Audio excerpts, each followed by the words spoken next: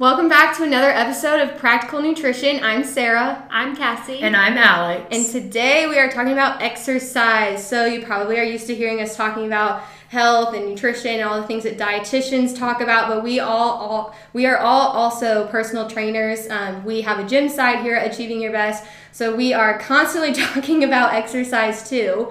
So today we're going to kind of talk about what counts as exercise, why is it beneficial, and what the current recommendations are for people for general health, right? So whenever we give you guys information, it's all very general. If you have specific questions, feel free to shoot us a message, let us know. But we are going to dive right in. So first of all, exercise is good. Activity is good. I know I personally always like using the term activity as well, because sometimes people associate a negative thing with exercise because it's hard, or you have to make time for it and stuff like that. But all of those things are good for you and good for your health. When I was doing some research for this, I found a pretty well-known review. It's called The Health Benefits of Physical Activity, the Evidence. It's a little bit older, but it still is very relevant in all the things that we do today. And they described the support for exercise for health as having irrefutable evidence of effectiveness. And I really liked that. It's an intense adjective. Yes, it is. And that's true. There's so many good things that exercise can do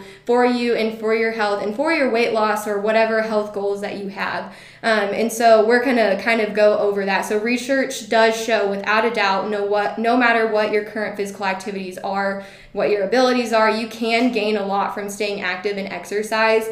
And lack of activity actually presents a lot more problems and health issues, maybe not so now, but in the future, than the act of being active for the most part. Lack of exercise can lead to more visits to the doctor, more sick days from work, which equals less pay, and nobody wants that, more hospitalizations as you age, and it can increase your likelihood of being put on medications, and nobody wants that, right? We don't want to take any pills during the day. We want to take no pills. So with disease, specifically talking about medications with disease, we talk about risk factors. And so there's two types of risk factors. There's modifiable and there's non-modifiable. And non-modifiable risk factors would be things like your age, your gender, genetics, family history, your ethnicity. So those are things that you can't control. You can't modify them. And modifiable risk factors include things like your tobacco use, your alcohol consumption, weight, diet, physical activity. So those are all things that you can control. And so obviously physical activity is a modifiable risk factor for many diseases like cardiovascular disease, diabetes, cancer, specifically colon and breast cancer, obesity, high blood pressure, joint diseases like osteoporosis and arthritis, and depression and anxiety and those mood disorders too. And when I found a study that was done on adult Canadians, and the prevalence of physical inactivity was higher than all other modifiable risk factors that I listed above. Approximately 51% of them consider themselves physically inactive. So definitely something that's probably relevant and beneficial for most people to at least think about. So that's why we're going to talk about it today. So Cassie's going to talk about what kind of benefits regular physical activity and exercise can do for you. Yes, and this is as outlined by ACSM. And so labs and risk factors.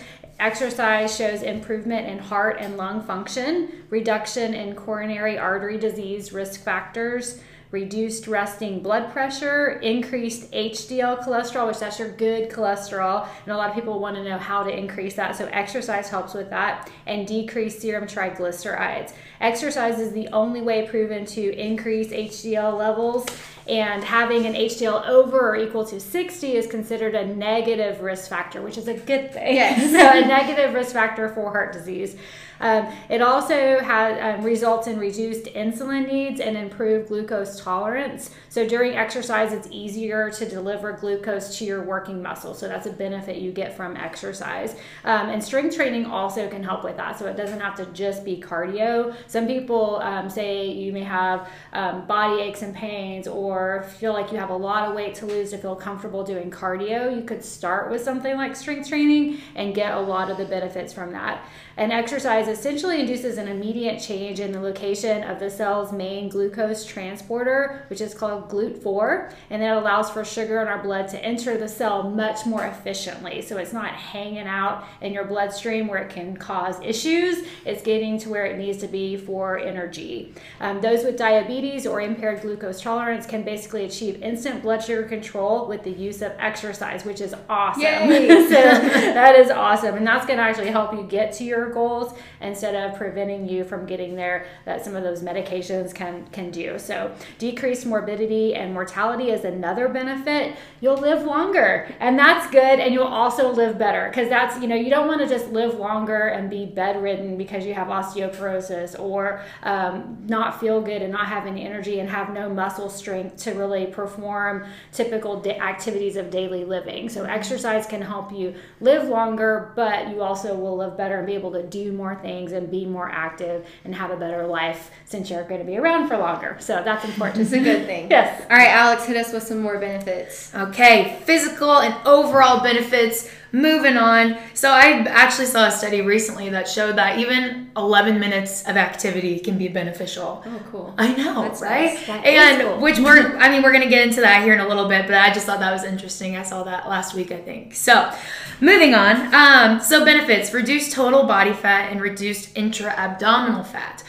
So it does matter where your fat is located. There is such thing as subcutaneous fat, which makes up most of our fat, about 90%, and that's the fat that's like right underneath your skin. And then we have intra-abdominal fat, aka our visceral fat, and that's below our abdominal wall, and it's found in spaces like surrounding your liver, intestines, and other organs, and that plays a key role in a variety of health issues. So at AYB, we do our body comp assessments, and then we also measure circumference around your abdominal area, and that is a risk factor for things like heart disease and that sort of thing. So we like to keep track of that because that plays a big role in overall health.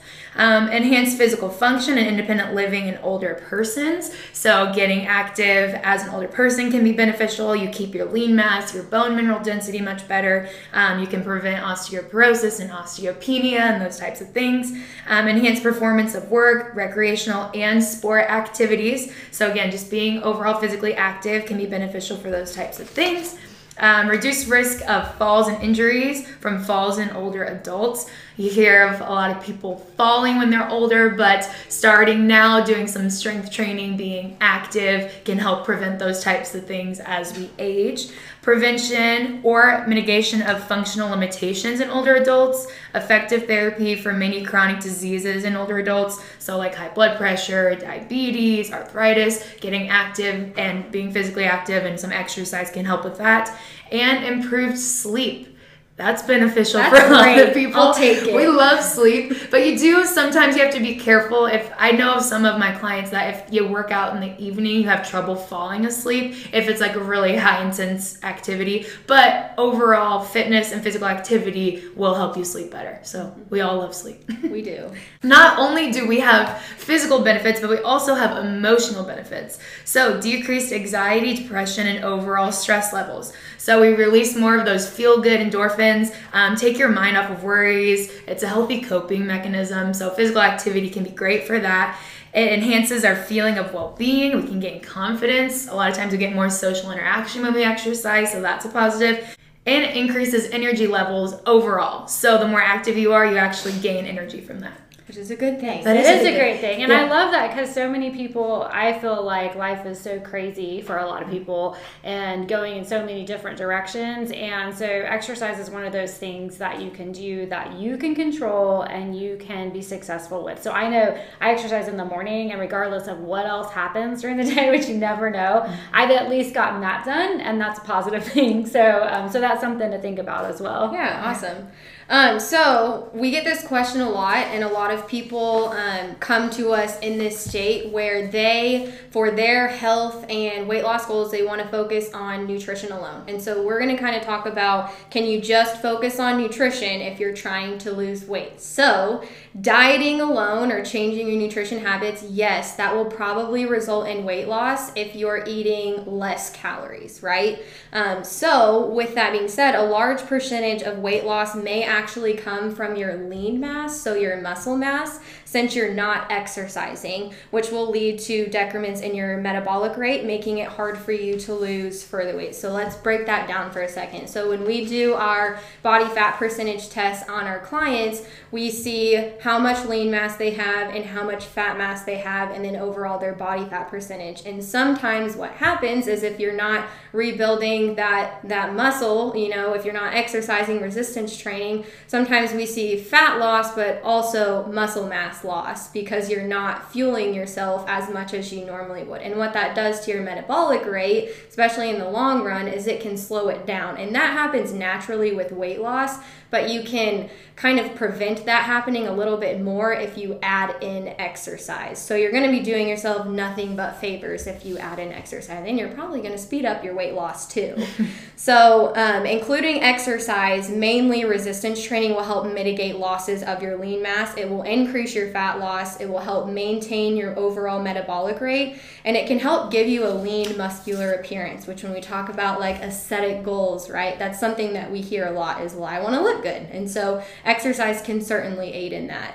I found a study, it's a 2012 study published in the Journal of Applied Physiology, and it compared all of the different types of exercise. So it compared the effects of aerobic exercise, which is your cardio training. It compared resistance training, so lifting weights, stuff like that. And then there was also a group that did cardiovascular and strength training together on fat and lean mass in overweight and obese adults for 8 months. So it was a decently long study. So let's talk about what happened. At the end of the study, those who did cardiovascular training and strength training lost the most amount of fat mass, which makes sense since they were exercising the most. They had a higher energy expenditure, so their calories in versus calorie out, there's the biggest difference. And then with the resistance exercise alone, that resulted in the least amount of fat loss, which also makes sense because this type of exercise typically doesn't burn as many calories as cardiovascular training, so it resulted in lower fat loss. However, resistance exercise resulted in the largest increase in lean mass, which is good because their metabolic rates were probably affected positively by that. And then followed closely by the aerobic and resistance exercise group, while those performing just aerobic exercise, so cardiovascular exercise, lost just a little bit of lean mass. So what does all of this mean? So this tells us that exercise helps to increase the rate of fat loss compared to dieting alone. So again, you're doing nothing but helping yourself out. You're going to do a little bit more than just having to focus on nutrition, but it's going to probably affect you positively. And then including resistance exercise will reduce overall losses of lean mass, and this is a big reason why our metabolic rates decrease so much after losing a large amount of weight. So all good things. Research supports how beneficial exercise can be, especially those who are in a weight loss period. It doesn't mean you have to go, gung-ho all of a sudden 150%, but it's something that you should think about, right? And so now we're going to talk about what recommendations are out there for, again, general health for exercise requirements, all outlined by the American College of Sports Medicine, which we mentioned before. So Cassie's going to go into that for cardiovascular training. Yes, and these are the recommendations to achieve. That doesn't mean that if you are nowhere near this, that we are telling you to go out tomorrow and make this happen immediately. So just keep that in mind. If this feels like it's not reasonable for you, so like Alex said earlier, 10 minutes is healthy and can help you. And if you've heard of Tabatas, the Tabata research years ago, that's a 4.5 minute workout that's shown to be really helpful. And so it doesn't take a lot of time. Just making some effort to get towards this is a good thing. So the recommendations are at least 30 to 60 minutes per day, which is 150 minutes per week, 5 days a week of moderate intensity exercise. And when, that really depends on the person and your fitness level. So when we say moderate, if you want to think of a scale of 1 to 10, somewhere in that 5 to 6 range, that would be a moderate. So if you also conversation, you can think about that. If we're sitting here talking like this in full sentences and sitting in a chair, this is not a moderate effort. This would be a light effort. So say you're going out and you're walking and you are able to have a full conversation like this, I would say that's probably not moderate for you. That's probably light or low intensity. And so adding some hills or increasing your pace, those kinds of things can help increase the intensity. So make sure sure that you're getting the intensity that you need, because that's important. The other stuff is activity, which is great, but when we're looking at what we're wanting to do for calorie burning and cardiovascular health, you want to make sure that you're getting that moderate in.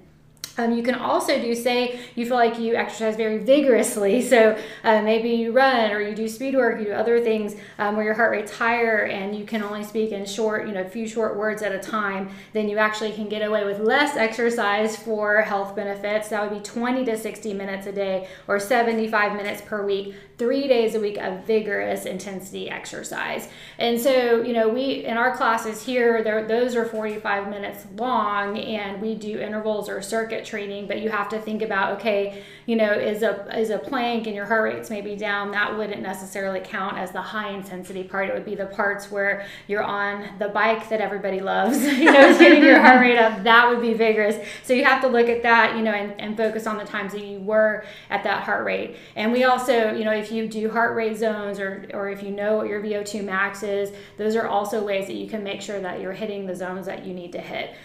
So 3 to 5 days of a combination of moderate and vigorous intensity exercise is another way to look at it. But again, anything helps and any type of activity is great. So if you absolutely hate exercise, then choose an activity that maybe you hate the least and start with that and see. And I know we're going to talk about the strength training in a minute, but the cardio part is something that, finding things that you love. And that could be hiking, that could be tennis, that could be, and there's tons of things. No exercise or activity is wrong. It's just what are you going to do and have access to. So you also want to include regular, purposeful exercise that involves major muscle groups and is continuous and rhythmic in nature. So that's what we would think about in cardio. And so, and again, whatever that looks like for you is great. So one continuous session per day or in multiple 10-minute or greater sessions to accumulate the desired duration and volume of exercise per day is just fine. So you don't have to, 30 minutes seems like too much time. If you don't have time, if that's a limitation, you can spend 10 minutes in the morning, 10 minutes in the middle of the day, 10 minutes in the evening, if that works well for you. So you can make that look however it needs to for you. And then gradual progression, I already mentioned that at the beginning, of exercise volume by adjusting exercise duration, frequency, and or intensity until that goal that we mentioned is reached for you and you can maintain that. And so, so that's something to think about. Where are you, first of all? If you don't know, maybe keep track of it for a week. See how much time you really do in your week, because you may have these great intentions and stuff gets in the way and you think you work out 5 days a week, but in reality you work out 3 days a week. And so keeping track of that and seeing where you are and say, okay, I'm going to increase this by 5 minutes next week or however much time, and look for ways that you can make that happen. But you have to know where you are first. So. And I know that was a lot of information, but we're giving you guys options. There's options out there. You can do so many different things to meet these recommendations. And so yes, it was a lot of information, but yes, you do have so many different ways that you can do that. And so the same trend is going to follow through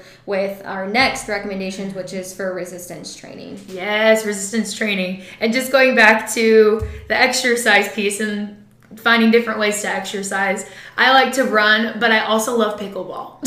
Yeah, that's so fun. Yeah, I know. This is like a newfound thing that my mother-in-law showed me, and I've been doing it twice a week. That's so awesome. For all you pickleball people out there, really good agility gets your heart rate up. But we are moving on to resistance training as outlined again by ACSM. So resistance training, the major muscle groups, so like chest, shoulders, back, hips, legs, 2 to 3 days per week is what's recommended. At AYB, we do offer just strength-focused classes, 9 people at the most, which gives you more one-on-one type of involvement with your trainer. So if you're looking to just work on your strength training, your form, we can definitely help with that. So come try a free class if you're interested. Moving on, at least 48 hours should separate workouts targeting any given muscle group. So you got to make sure you allow yourself to recover and allow your muscle to rebuild. If you break it down too much, that can also be harmful. So you want to be sure that you're not doing legs 3-4 days in a row. Make sure you give yourself a break and some time between muscle groups. Also, resistance training can improve muscular fitness. So muscular fitness means having muscles that can lift heavier objects that will work longer before becoming exhausted. Muscle fitness improves when a person does activities that build or maintain strength, or that increase how long a person can use their muscles, so that endurance. Typically 8 to 12 reps per set are completed at an intensity of between 60 and 80% of somebody's 1 rep max. And that 1 rep max is the greatest amount of resistance overcome in a single rep. So I know you probably hear a lot of people being like, I hit my 1 rep max of my bench press. Well, that means that they hit that 1 rep and then they maybe try to go for another and they couldn't do it and they failed. So that's their 1 rep max. So then you're basing all of your training off of that 1 rep max.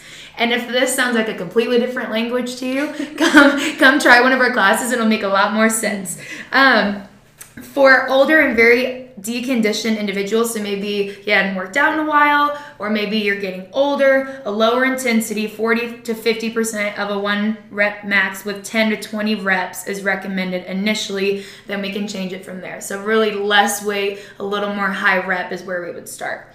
For adults, each muscle group should be trained with 2 to 4 sets with rest intervals of 2 to 3 minutes between sets. And we definitely encourage that at AYB. We do like a little bit of active recovery. I know a lot of QTEs if you're listening, which is great. So we want to be sure that you're resting between sets and that you're not speeding through things. 4 sets are more effective than 2 sets.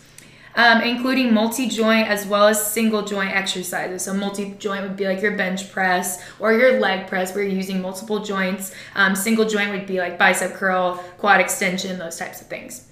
Increasing the amount of resistance lifted, the number of repetitions, number of sets done per muscle group, or the number of days per week the muscle groups are trained. So that's a lot of things that we can change with your resistance training. Muscular strength may be maintained by training muscle groups as little as 1 day per week, as long as the training intensity or the resistance lifted is held consistent. So there's lots of different ways to go about it, but if you feel like that's a lot of information, you're kind of confused where to start, ask one of us. Like Sarah said, we're all certified personal trainers, so we can definitely help with that. And that last point that you said about maintaining it as little as 1 day per week as long as the resistance is held constant, I think is good to hear, because we get a lot of people in here that we would label as having an all or nothing mentality. And so if they can only work out 1 time per week, to them that's a failure, and it's not. You can still maintain whatever strength you've built up as long as you hold that resistance and that volume the same. And so keep that in mind, because just because you only have 1 day available to work out that week does not mean that you completely ruined your health journey. So, and did you know that flexibility and stretching is included in things that you should be doing for exercise? Because most people don't.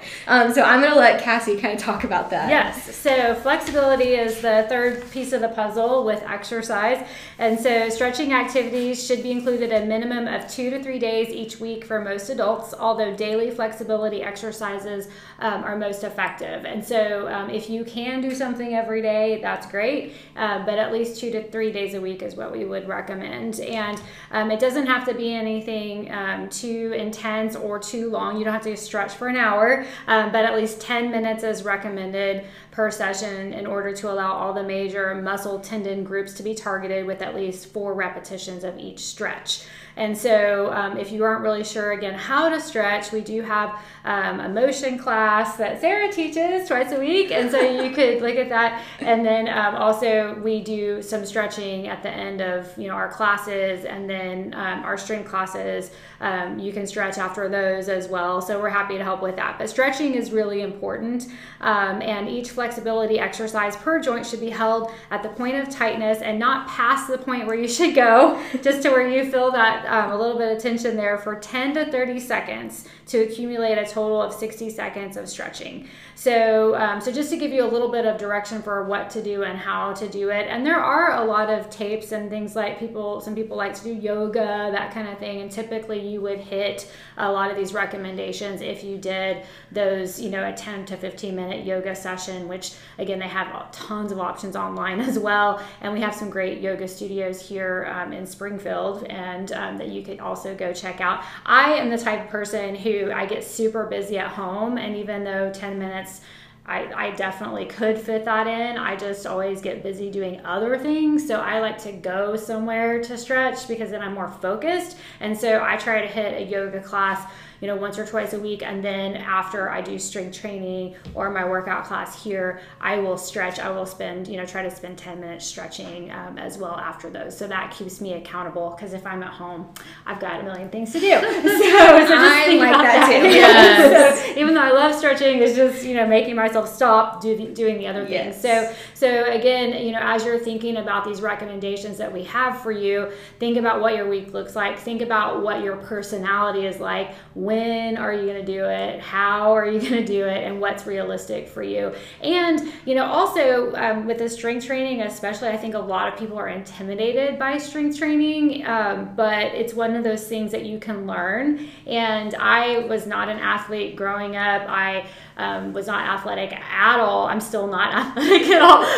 So I tend to fall a lot. But I have learned to move my body correctly and have gotten so much stronger with strength training, and it's amazing. And I have so many clients that I have taught that have improved so much, and it doesn't matter how old you are. You can be in your 90s, you can be 100 and still benefit from starting a strength training program. So don't let your age or where you are or what you know or your athletic ability or your perceived ability to do anything stop you from starting any of this, because everyone can get a benefit. I'm really glad that you mentioned that, because we have a lot of people that are intimidated in any gym setting, but our gym setting too, especially because we do have a smaller space, so you can't really hide from anyone. But if that is you, contact us. We have a lot of clients that were so nervous to even, you know, they drove by our building forever and then finally they walked in because they got the confidence to do that. You're probably not the only one. Well, you're not, because I just told you about more people that have done that. But contact us, because we don't want that to be the biggest reason why you're not doing it, because exercise should be something that everyone is able to do and has the resources to be able to do. And if you are completely lost, in the comments wherever you're watching this, we're going to put like an example week of exercise and what that looks like. And if you have questions about any of those, just send us a message, let us know, and we can clarify that a little bit for you. But just so you have a general guide, we'll include that. And then there's so many free sources out there, especially post-pandemic. You know, everything is online now. YouTube has so many good resources. So do a quick YouTube search for your stretching or for yoga or for body weight exercises at home. And that's a very good starting place if you're starting, you know, from ground zero. When we give you that recommendation, it's going to equal the 150 minutes of cardiovascular exercise, 2 days of strength training, the major muscle groups, and 6 days of just brief flexibility training. So you'll meet all of those recommendations that we just went over for you. And also, Alex touched on this, but substitute activities that you enjoy. Cassie touched on it too, because we know that exercise is hard to be sustainable and maintainable if you don't enjoy it. And so that's why we attach that activity or movement with it. So whether it's gardening, playing tennis, kicking around a soccer ball with your kids or your siblings or something else, choose an activity that you want to do, not one that you have to do, and just focus on starting where you are at and slowly improving from there. And if you are interested in getting more information about all of that, we offer those free 30-minute nutrition and exercise consults. So please let us know, because we want you to be the best version of yourself, and we want to help you get there if you need that help. We will see you guys next week. Thanks for listening. Bye. Bye. Thank you.